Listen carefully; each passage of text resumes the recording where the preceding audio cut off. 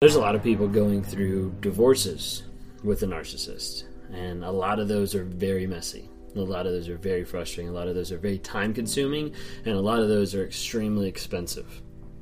And more what people are running into is the idea that when they start to go through the divorce process with their narcissist, they're met with no responses. They're met with snide remarks. They're met with no communication in regards to the divorce.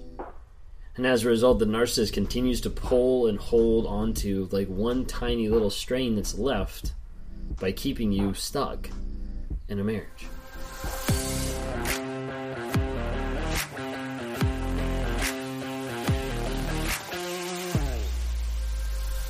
Oftentimes they won't respond to different things. They won't file any legal papers. They won't go through the legal system in different aspects. They'll just kind of sit back and not say anything.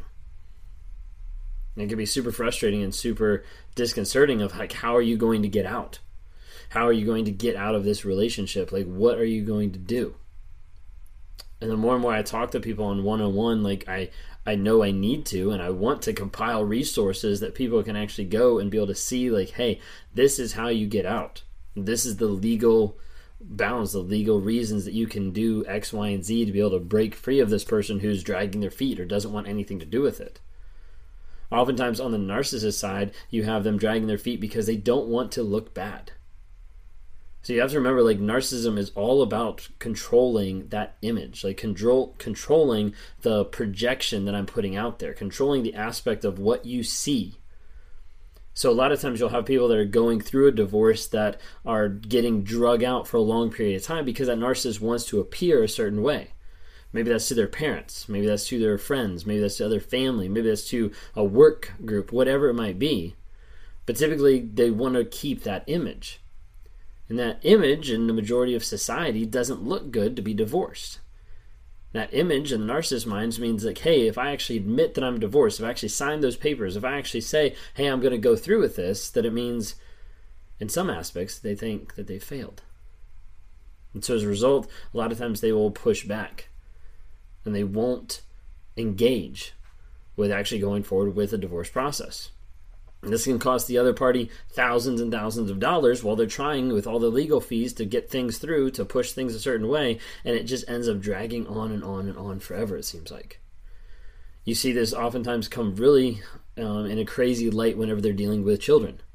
And when they're going back and forth communicating about the kids or trying to figure out custody or trying to figure out visitation rights and things like this, that it gets really dicey and really, really awful. Because oftentimes the narcissist is fighting for the kids, not because they want the kids and not because they want to spend time with the kids, but because they want to appear like they care.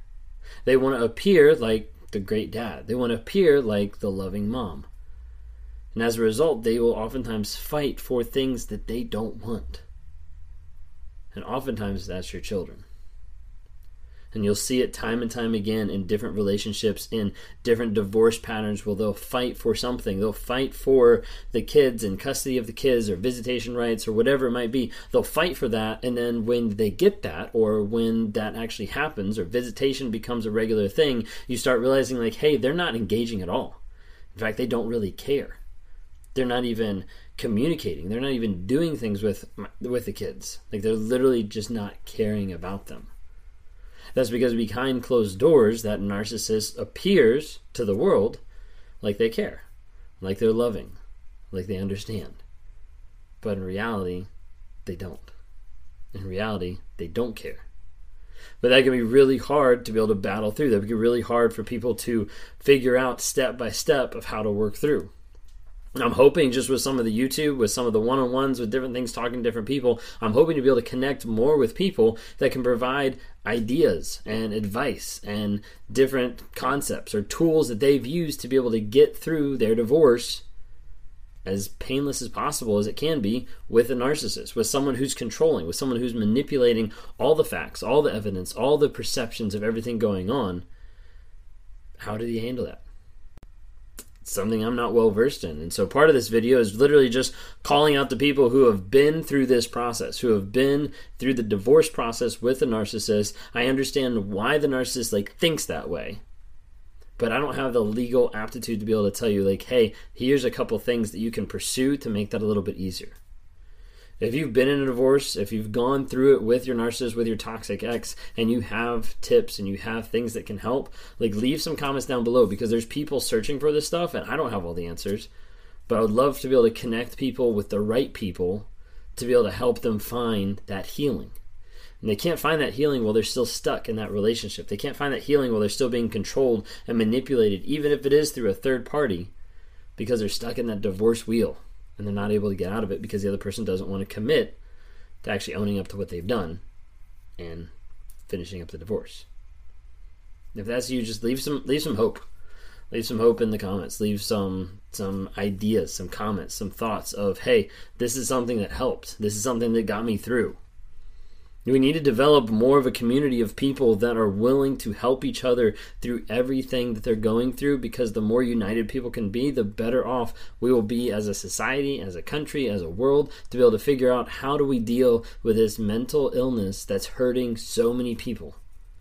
And how do we protect others from developing that? How do we protect others from falling prey to that emotional insecurity, instability? And it's going to take one group at a time to try to bring knowledge and awareness and growth and healing and change to people that have been struggling and hurt and abused by narcissists. If that's you and you want to engage with people like that, please go down and visit the app. We've got it on the Apple Store. We've got it on the Google Play. Would love to have you interact with like 1,000 people or more that are on the app currently over the past month that it just released that are on that community. So it's called the NARC app, Narcissistic Abuse Recovery Community. That's what it stands for. The NARC app is there to be able to connect you with like-minded people. We're constantly working on developing new information, new ideas, new lessons, new courses on there to be able to help teach people and train people up in narcissism and be able to connect them with other survivors who've been dealing through the same stuff. Would love to have you join that community and just have you engage with it so you can see there's more people out there that are growing. There's more people out there that have been hurting but are working on changing and are working on becoming better. We've got other different app exclusives and things like that are going on inside the app. I won't bore you with that, but I would love to have you join that just for that community aspect. Maybe you're a person out there who's been struggling with narcissistic abuse and you've been in that relationship where you're not sure what was wrong. You're not sure how crazy it was. You're not sure the toxicity, but you know, hey, something wasn't right. This person really devalued me a lot. They really talked down to me. They really were really mean, really awful. They cheated on me and they didn't seem to care. They left me and they didn't even say goodbye. Like, all these different things that happened in your relationship, you're just like, I can't figure this out. Would love to talk to you. You can reach out on my website, rawmotivations.com. If you're familiar with Calendly, that's how it's called. Go to www.calendly.com/rawmotivations, and you've got my page there. You can grab a time. Would love to be able to sit down and talk with you. Whenever I talk with you, a lot of times what we do is we go through the situation that you've been through. We try to see like where your mindset is and what I can do to be able to help get you healing and change and grow to be the best person you could possibly be. Because a lot of times people are coming through a narcissistic relationship and they've got all this fog, all this like filter of everything that's going on because the narcissist has put all these fantasies and has put all these lies over them that they don't really know what's true. Like, was the relationship real? Did this person love me? Did they actually care? Like, do they care about my kids? Like, what's actually going on here?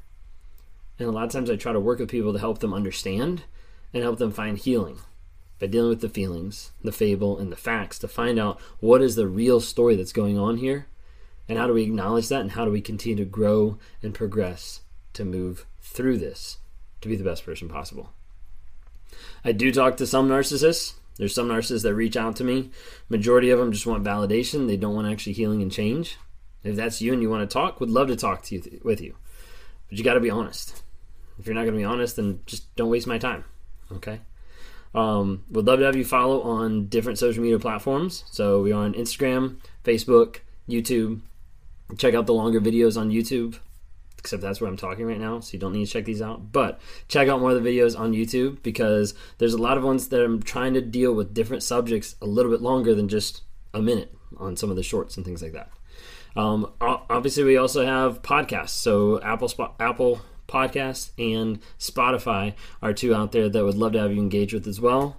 With Spotify and Apple Podcasts, there's also kind of like a sub-series called Inspire Motivate that's not really narcissistic content, but it's more motivational and it's more mindfulness and trying to get you to think beyond just narcissistic abusive relationship, but like what's next. So feel free to check that out. I'm going to stop word sputtering here, and we'll see you in the next video.